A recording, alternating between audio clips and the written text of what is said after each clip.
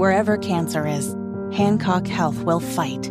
In any part of you and in all corners of East Central Indiana. From Indianapolis to Greenfield to Knightstown to Rushville. From hospital rooms to family rooms, we fight. With technology and medicine, with care backed by the wisdom of Mayo Clinic. For you, for your family, and for your future in Rush County. We fight cancer here. HancockHealth.org/cancer. Good morning. It is Thursday, December 15th. It is 6 minutes after 10. It's the Kendall and Casey Show on 93 WIBC. Rob Kendall has the day off. Gross. That lucky guy. Lazy. He deserves it. Come on. He's been working hard, don't you think? It will be a cold day in hell before I compliment Rob Kendall. It takes a lot of work to be him, you know? That's true. That voice is Tony Kinnett. He's filling in today. Good morning. Thank you for being here. Okay, so we ended last hour with just a brief how you feeling, how you doing, because you had been sick. You were laid up with the COVID. And I'm curious, did you get a free test from the Biden administration? And how did you know it was COVID? So I was flying home from D.C. and I just felt a little off. And going home, the concern was that it might be RSV because we have an 11-month-old. And so obviously with all of the hospitals dealing with kids that have RSV, an actual genuine threat to children, just wanted to make sure. So my wife had a few COVID tests left over from when she worked at a public school in Indianapolis that they had given to her. And so just thought, oh, why not? Well, since they're lying around, I might as well take the test. And it came back positive. And so there we go, and knew that I had it. All right, cool. Had a few lying around. I didn't take one of the Biden administration's free COVID tests. Also, I've never taken one of the Biden administration's free crack pipes, but I'm starting to wonder if maybe I should be, claiming more of my free equitable items here. So I'm curious, because it wasn't the RSV, did you change how you would heal yourself knowing it was COVID versus not? I think it was more of I knew what I was in for. For me, when I get COVID, it's just the fever gets a little high, and when the fever gets a little high, it gets a little hallucinatory. It in the evening time, and I'm one of those people. Are you one of those people that can if I ever sweat at night, it's the worst thing on earth. It's awful. I mean, if you are sweating in bed, there is not a worse fate on earth. I'll take any other number of symptoms, but that's where I draw the line. And so that was rough. But other than that, I mean, you stay home, watch Star Wars, ignore politics for a day or so I can, just kind of chill and relax and rest up. And it was nice. And this is going to be your first Christmas with the baby. That's right. And so I actually, when the day I got my energy back, it was really dive in and work on the house and make sure it was all nice and all Christmassy and get out all of the wife's totally not annoying fake snow and spread it all over every surface.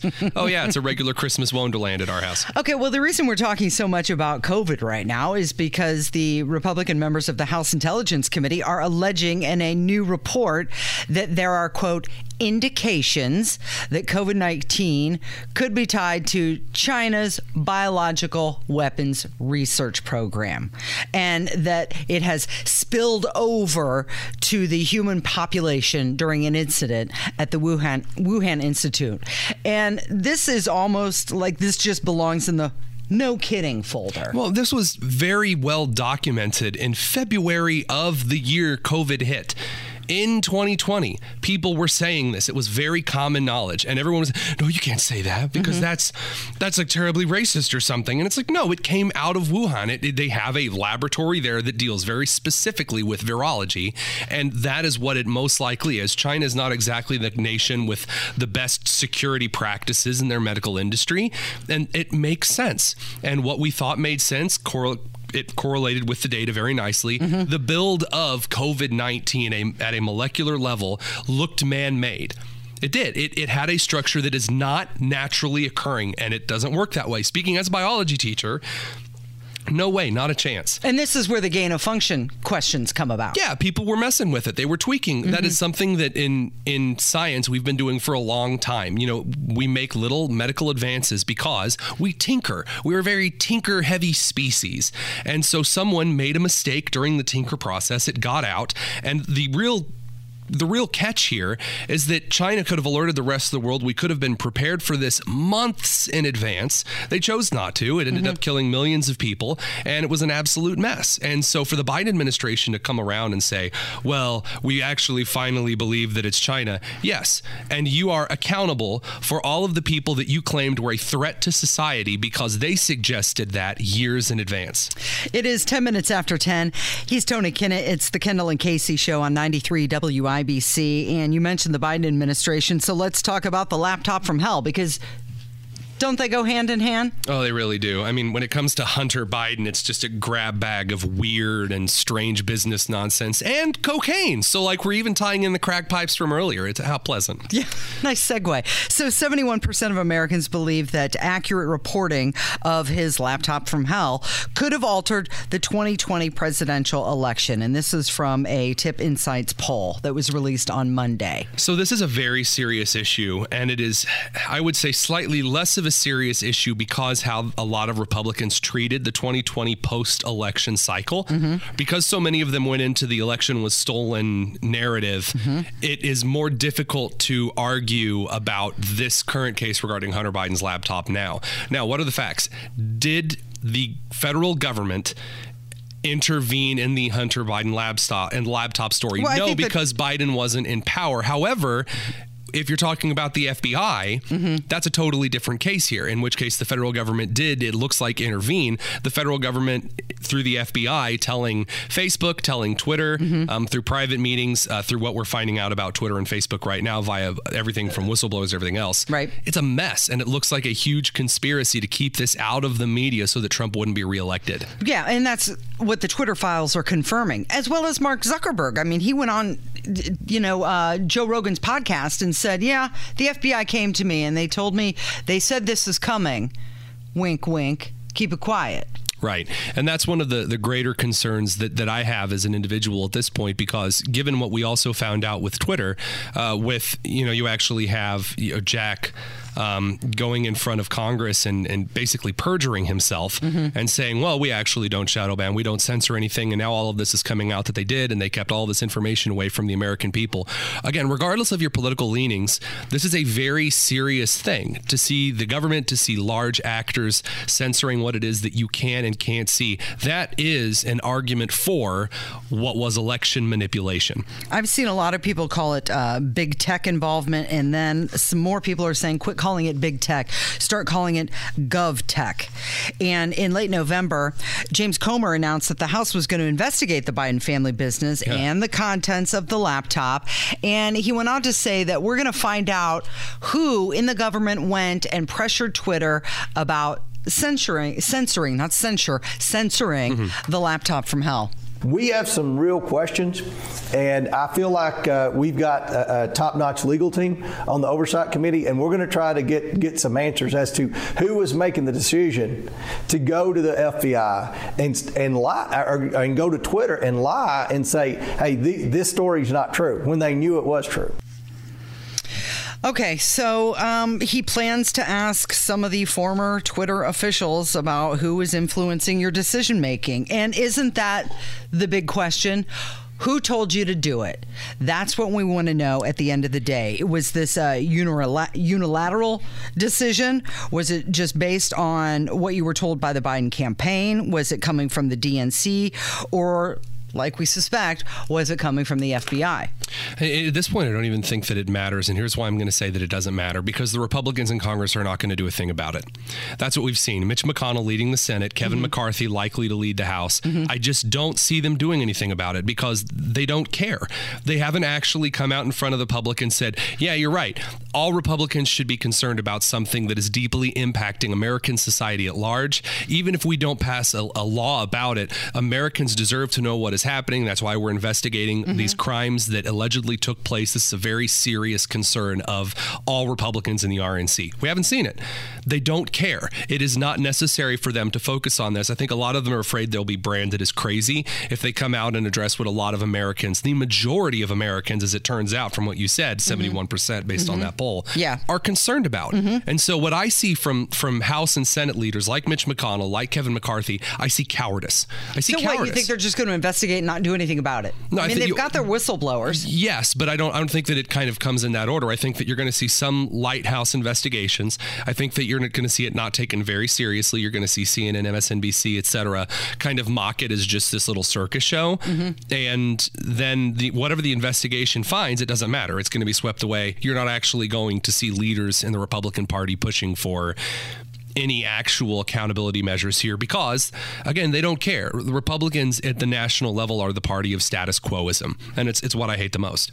It's Kendall and Casey on 93 WIBC. That is Tony Kinnett filling in for Rob Kendall today, and President Walnut had some stuff to say. He was at the U.S.-Africa Leaders Summit, and he did have things to say, but it's your job to figure it out. Cisco Systems and Cyber Bastion, a diaspora-owned small business. I got small business. You know diaspora zone. No, we all do. It's that thing next to the doohickey maneuverability factor. You know, it's a retro-encabulator. Everyone knows these things. It just takes a third-grade education to, Veroxel, Dubel, Naver, Wagenby. That's common language. Okay. Well, on this one, he starts out really strong, but then he can't quite stick the landing. To help save lives and combat COVID-19. Oh, there it is. It's COVID-19. Men starting off strong and not really being able to finish the job is pretty common at his age, so it's nothing he should be embarrassed about. Nice. It's time for a break. It's 60 minutes after 10. You're listening to Kendall and Casey on 93 WIBC with special guest Tony Kinnett. I love this weather. It's a perfect storm. Just keep it coming. 20 minutes after 10, it's the Kendall and Casey show on 93 WIBC. Tony Kinnett is in today for Rob Kendall, who's got the day off. So we've been talking a little bit about Anna McDaniel. The executive committee of the Republican Party of Texas unanimously called for new leadership at the National Party. This is following the results of underperformance of midterms, right? So the state Republican Executive Committee, by a 62-0 margin, passed a resolution saying that they had lost confidence in her and that the state's voting members must vote to replace her in January. Just more shenanigans. It's one of these situations, I guess, at this point where nothing really surprises me anymore. Yeah. You know what I mean? Like, it's just like you've heard everything at this point. And I mean, goodness, resign by January, more just garbage nonsense. I don't even know.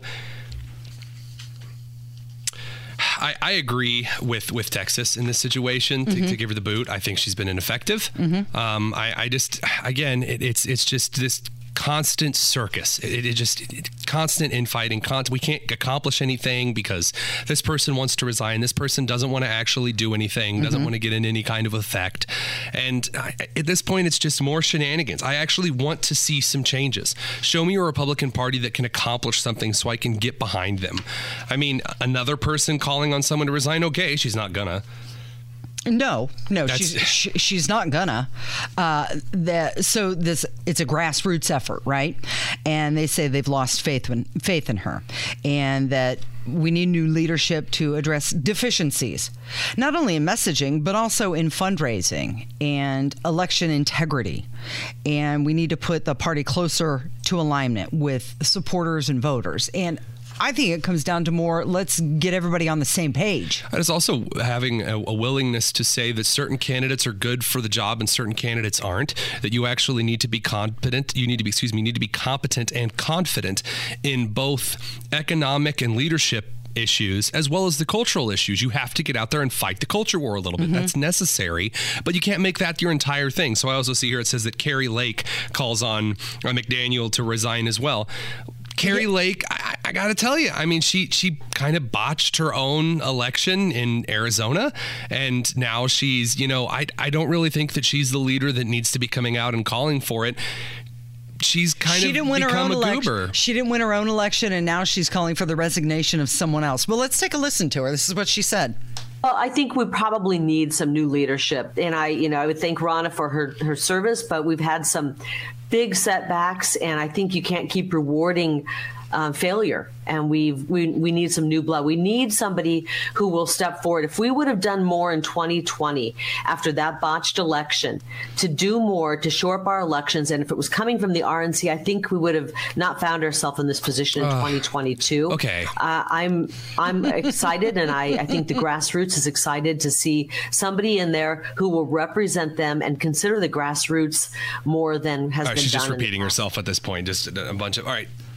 Election integrity is not the world's biggest issue to Republicans. It's not. Well, it is to her because she feels like she lost in Arizona. But this is the exact, like, she's the Stacey Abrams of Arizona. It's the truth. That's what she's painted herself out to be. Yes. So I'm aggravated here because there are a lot of issues that are serious to many Republicans out around the country that are affecting them on a daily basis. And I am not seeing election integrity. Oh, the elections are stolen. That's not what's winning races. It's not. It is something that you make sure that your candidates, when they are in office, you should be able to communicate to any attorney general in any state in the country that you need to have good election practices, period. That's a conversation you have while you're in office. That's not something that you campaign about. Why are you campaigning about the campaign? Campaign about how you're going to run Arizona. Or in Carrie Lake's case now, as she's calling on new RNC leadership, how about an RNC that actually focuses on the economy more than just lip service? You know, the Republicans are getting ready to pass this stupid omnibus bill through that's going to charge another bajillion dollars to the American economy. We're not focusing on the actual details of the culture war. We're just saying a bunch of phrases over and over and over again. Let's talk about that kind of leadership, not saying election integrity and grassroots over and over like that does anything. I want to talk about something that I'm sure you'll have a good take on. California school board head resigns after inviting minors to booze-infused gay adult party featuring Dirty Santa. Boy, Tony, I tell you, high school now is a lot different than when I was in high school. So this is a guy who's been pictured with Kamala Harris and Elizabeth Warren, and he held a private adult party and invited members of the high school choir to come over to his house and play a game of Dirty Santa. So I'm told all the time that public schools are totally fine. They're good. There are no people that are actually out to get your kids in public schools. And it's such a rare occurrence. It doesn't really happen anywhere across the country. And then usually a couple days later, a story like this comes out. And then another story like this comes out. And then another story where schools are hiding something. Schools are sexualizing students. Students are bringing in drag queens, and students are having student drag semi-strip shows for private teachers, as happened in New Jersey or now here with California. At what point are we just going to look at individuals who say, well, it's not actually going on, and say, I don't believe you? The evidence is here. Our public schools are an absolute mess. And all of these nasty, disturbing adults that are inviting children to any kind of sexual garbage parties, in my opinion, should be put on the sex offender registry. They should be. If you are soliciting a minor to come to an area where you know there's going to be sex or there's going to be some kind of sexual content, I believe that constitutes or should constitute a form of sexual promiscuity towards minors. It's disturbing at worst. It's disgusting at best. Well, it used to be when your child was invited over to somebody's house.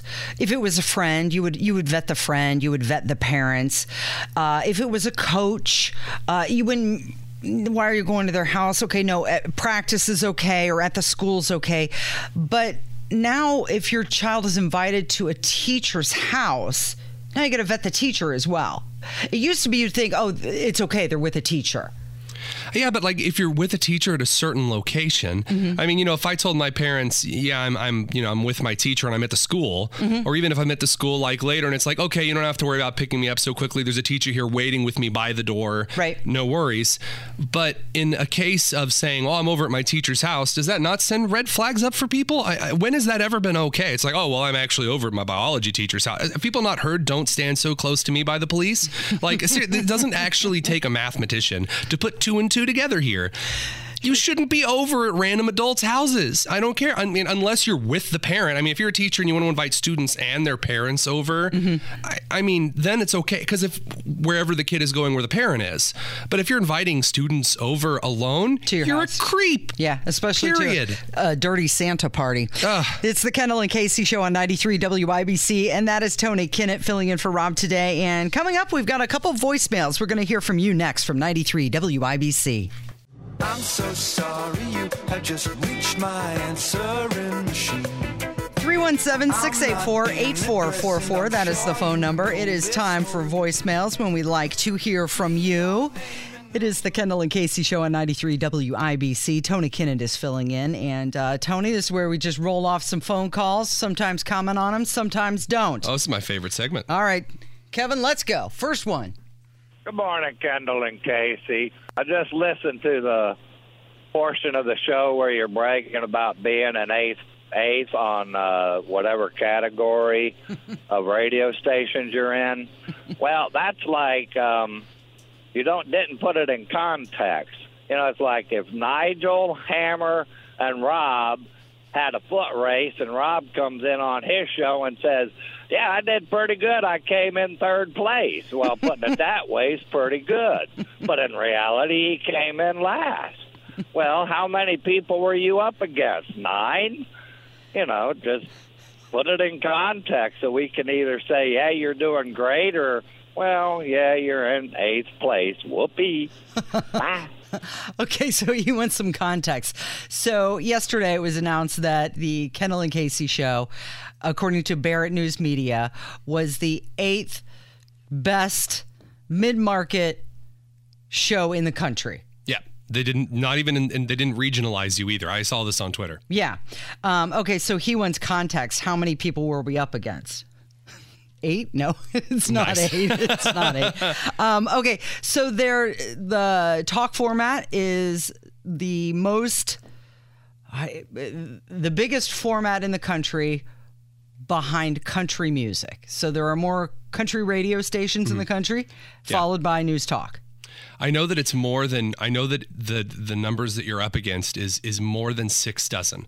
I know that as far as like the market in general, it's more than 6 dozen. And people say, well, why Indiana? Why does Indiana have such a big control of the market? Why does WIBC have a big control of the market?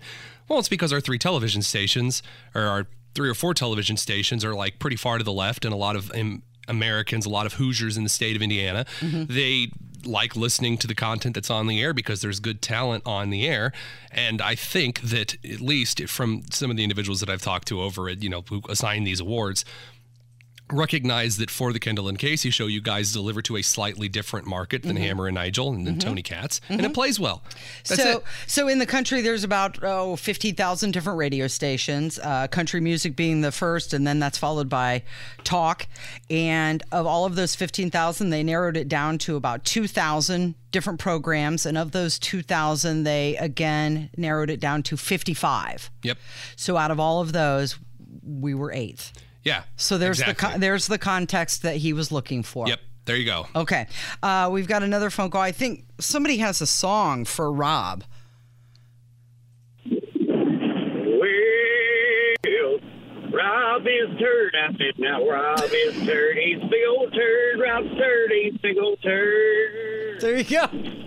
That's creative, huh? I was when you said there was a song coming in, I was like excited. I was like, oh, cool, a song. Yeah. I didn't realize this is some guy just like yelling in his 1993 Honda Civic. He's just like driving around thinking he's clever. I guess good for him. I don't know. I can hold on. I'll try to channel him into Rob. You're still listening to the show. You're still lit. You'll be listening tomorrow. You'll be here.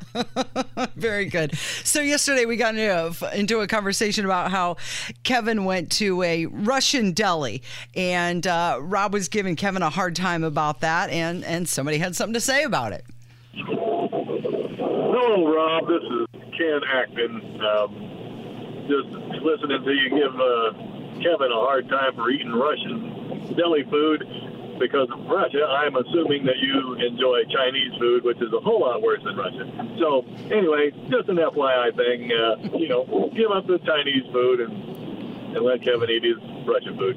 Yeah, you won't believe me, but I had that same exact thought yesterday. Did you really? Great minds think alike. Speak up, Kevin. But then knowing Rob, he probably doesn't like Chinese food at all. He's a picky eater. Yeah. You know, I found out he doesn't eat breakfast either. He doesn't like breakfast food, like bacon and eggs. Well, sort of breakfast food. He's wrong. I mean, that's just the answer there is that he's incorrect. Somebody else called Kevin and had a comment to say about your mentorship with Rob. I would just like to dedicate a song to Kevin Another and song. to Rob. Here it goes. Secret lovers. Oh, yeah. Yeah, another low effort a cappella song. Very, very clever. Somebody thinking Can't even stay in the key of F longer than like the time it took to sing that weird. I think he needs a mentor. He does. Maybe he needs a mentor. I mean, like the Rob Kendall mentorship program. a singing mentor. Yeah. The Make a Rob Foundation. It's gonna be big. It is 10:38 with Kendall and Casey on 93 WIBC. Tony Kinnett's filling in today, and you and I had a discussion and found out that we have something in common and something that we're both excited. Gorgeous. It's true. Everyone, well, I know. Please. Right. Really? Take your seats, ladies and gentlemen. No, we're both excited about the World Cup. That's true. We are both soccer heads. The World Cup is set. It's going to be Argentina versus France. Finally. And this is Messi could finally get his championship. I'm so excited. So I grew up being an Argentina fan because I like Messi and I like weird 1990s dictatorships. And so really Argentina, you get both of those in one team. Really, I just grew up watching Messi. I mean, I love American football. I love American the sports atmosphere of going to watch a college basketball game, a high school basketball game in Indiana. But I just also enjoyed soccer as well. And so getting to see Lionel Messi play, and he might finally he's getting old. He's getting up there. To see him finally get a chance at the World Cup. Oh man, I'm really hoping for him. I'm pulling for him. Okay, so he's considered by many as the world's greatest soccer player, but he hasn't won a World Cup. So can you be the best without a championship? Let me give you an example. For football, Dan Marino, Randy Moss, never won Super Bowls, but they're good football players, right? Well, your one person is not a team. I mean, it's different if it's like golf. I mean, yeah. If you've never actually won one of the larger tournaments, maybe you can't say you're one of the best golfers, but there's also no one out there that's weighing you down.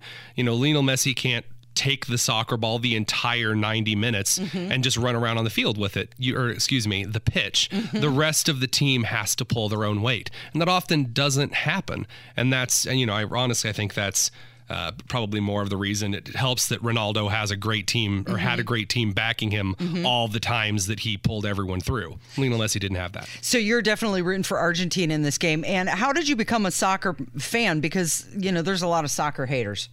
I grew up going to Shenandoah, way out near Middletown, Indiana. I say way out, it's in eastern central Indiana. It's not really way out. But I left after 8th grade and went to this small Christian high school that wasn't big enough to field a football team. And they had a soccer team though. And you have to be playing a sport every season. That's, the thing to do.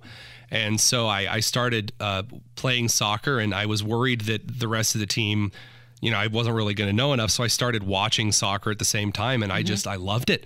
I was like, this is actually pretty cool. This is enjoyable.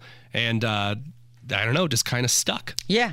So you played for a long time. Played in high school, played in college, really enjoyed it. Ended up being on a national winning team one year when I was in college. That was pretty cool. It's an absolute joy to be running out on the pitch and jump over people doing stupid nonsense and not act like a wuss rolling around when someone lightly taps your shin. So you and I are both left-footed, which is very rare in soccer. That's true. Most people are right-footed. Or ambidextrous. Is that what you call it when you can use both feet the same? Footbidextrous? I don't know. I don't know if there's a term for it. There probably is. I forced myself into it though. I sat the bench my freshman year when I was in high school because I'd never played and I wasn't any good. And so my coach said, tell you what, learn to cross with your left foot. That's when you send the ball over to the other side of the field so someone can kick it or head it into the goal. And so I did the thing where I actually went out like every day and I practiced with my left foot. And it got to the point where I could cross pretty well with both feet. And when I got to college, I was just one of the only guys who could just walk out onto I was a walk-on. No one was actually out there going, oh, we got to get Tony Kinnett for the team. But I had that skill. This guy's amazing. And that skill and also an incredible amount of stubbornness to just not give up. That's what kept you in the game. Yeah, it's what kept me in the game. Yeah, stubbornness. That's what keeps a lot of us there. It's 10:42. It is the Kendall and Casey Show on 93 WIBC. That is Tony Kinnett. Of course, the phone number 317-684-8444 if you'd like to contribute. We do like hearing from you. It is 93 WIBC. What is love? Baby, don't hurt me. Perfect, Kevin. It is 10:47. It's the Kendall and Casey Show on 93 WIBC, and Hammer joins us in the studio. Well. Look at us. If it isn't Hammer from the Hammer and Nigel Show, number one. Boom. Wow, Yeah, dude. but like, what's the context? Like, I was like number 1 out of 3 shows. I am so impressed. And I even You must said be it. in the chat. Yeah, there we go. I even said this yesterday. Okay, so let's talk about this. The Barrett News Media, top talk shows in the country. And you're amazing. Well, there's context here, right? Okay, put it into number context. one in our afternoon drive time slot. So it's not over everything. It's Right. afternoon drive, and it's by market size. So I'm not in the same bracket as New York City. I'm not in the Right. same bracket as, Chicago. Take out the top 20 markets in the country. Right. Out of everything that's left, you're number one. Boom. That is and true. look at IBC. Look at us. Right now, we're that gif of Paul Rudd doing the hot sauce tasting challenge. Yes. Hey, look at us. Look at us. Look at us. Tony Figure- Katz, not me. number 2. Kendall and Casey, number 8. The Ocho. Hammer and Nigel, we bring it home. Like, all of us are on the same station. This isn't normal. So what's happening here at WIBC is an amazing thing, and I'm humbled to be here with everybody. Everybody is so talented, so amazing, and it floors me that people tune in every afternoon to hear lewd, nude dude in the news and tell me how you've injured your crotch. Is this anything? Oh, is this anything? I can't. I mean, I'm so impressed by you and Well, Big Nige too. you guys, it's in plural, and I even said yesterday, you guys are going to be number one, and you were so humble, and you said, no, we're the people's show. The people love you. But we normally don't win stuff, right? Normally, these judges of these types of things, they're kind of stodgy, and Yes. They think we your want a humor's too lowbrow. sophisticated talk show. Oh, yes, you know. Nigel threw up on the air. We don't want to have that. But I we think it somehow got number one. It was when your producer ate the Mexican pizza in 30 seconds. That's what put you over the top. That's just called good radio. Like if you actually look it up in the dictionary, it's just like say, eating a Mexican pizza on air. And so what's great about our show, you're going to get information. You know, we're going to tell you what's happening with Biden and Trump and DeSantis. But you never know. Somebody might throw up. Somebody might eat a Mexican pizza. Somebody might take a pie to the face. You never know. Hey, speaking of pie, I saw you brought a pie in today. Is So- that part of the show, or is that because you did some grocery shopping? Well, on Wish TV, because Nigel and I do a little hit with our news partners every day, we do a smaller version of Is This Anything on their All Indiana show.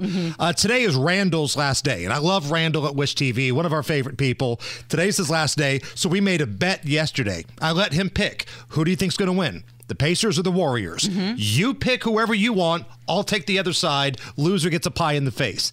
He took the Pacers. The Pacers won. So I'm getting the pie in the face today on Wish TV. Wow, congratulations. Thank you. That's exfoliating. Very backhanded compliment. Oh, you're getting a pie in the face. Congratulations. That's what you get for being number one. Here's a pie in the face. Well, congratulations. I'm waiting for the long, as Rob said yesterday, the email that is the length of the Declaration of Independence, the Bill of Rights to everybody here at the station. Bragging about you. As long as it doesn't say Jason Hammer is no longer an employee of Radio 1. Right. We wish him the best at his future endeavors. I'm fine. They don't have to send anything out. But in all seriousness, are you going to get in Tony Katz's face and say, like, we're number one? No, because Tony's never here. He was here this morning. Oh, a rare appearance. Yeah. You saw Bigfoot in the wild? Yeah, Tony Katz at work? He made fun of me on my way to get a cup of water. There you go. Okay, let's talk about this what is this? A ranking from Entertainment Weekly. They ranked the top SNL actors. Right. The top SNL, Saturday Night Live, cast members of all time. All the seasons mixed together here. After 48 season and 160 plus cast members. Now, we were talking about this off air right before we came on, and I don't think I've ever seen Tony Kennett so fired up. I've seen him mad at school board meetings. I've seen him mad about what's taking place in Loudoun, Virginia. But this top 10 list of SNL, I was waiting for a Bob Knight chair toss across the room from Tony Kennett. I still might. So what really upsets me is that, first of all, Chris Farley did not make the top 10, which is not just blasphemy, it's heresy. I expect protest. Kate McKinnon, if you don't know who that is, don't bother. It's a lady who dressed up as Ruth Bader Ginsburg for a long time. That's who, she's number 9, and she's not only ahead of Dana Carvey and Chris Farley and even Kenan Thompson, who's one of the only good ones that are still on SNL. It's just such a garbage list. They have Maya Rudolph on there, people who have... Casey, take me through the top 10 here. Top 10. Well, I'm so bummed. Chris Farley's not in the top 10. He's 11. He's 11. That's wrong. Okay, so the top 10. 10, Dana Carvey. Okay. Kate McKinnon. No. John Belushi. He's at 8. He is. At number 7 is Dan Aykroyd. Okay. Will Ferrell. Okay. Gilda Radner's at number 5. Okay. Bill Hader at number 4. Okay, stop right there. Okay. Because I like Bill Hader, and Nigel and I talked about this. Bill Hader's a funny guy, and this is not a knock on Bill Hader. Yeah, he's okay. He's entertaining.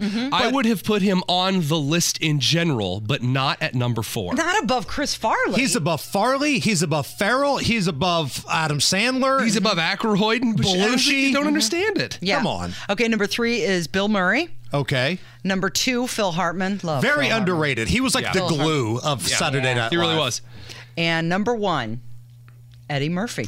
I agree with that. Perfect. Eddie Murphy had so many characters that you were waiting to see, whether it was Gumby, Mr. Robinson's Neighborhood, James Brown's Celebrity Hot Tub, Buckwheat. I mean, you could just rattle off all these characters that he created. And they were all done flawlessly.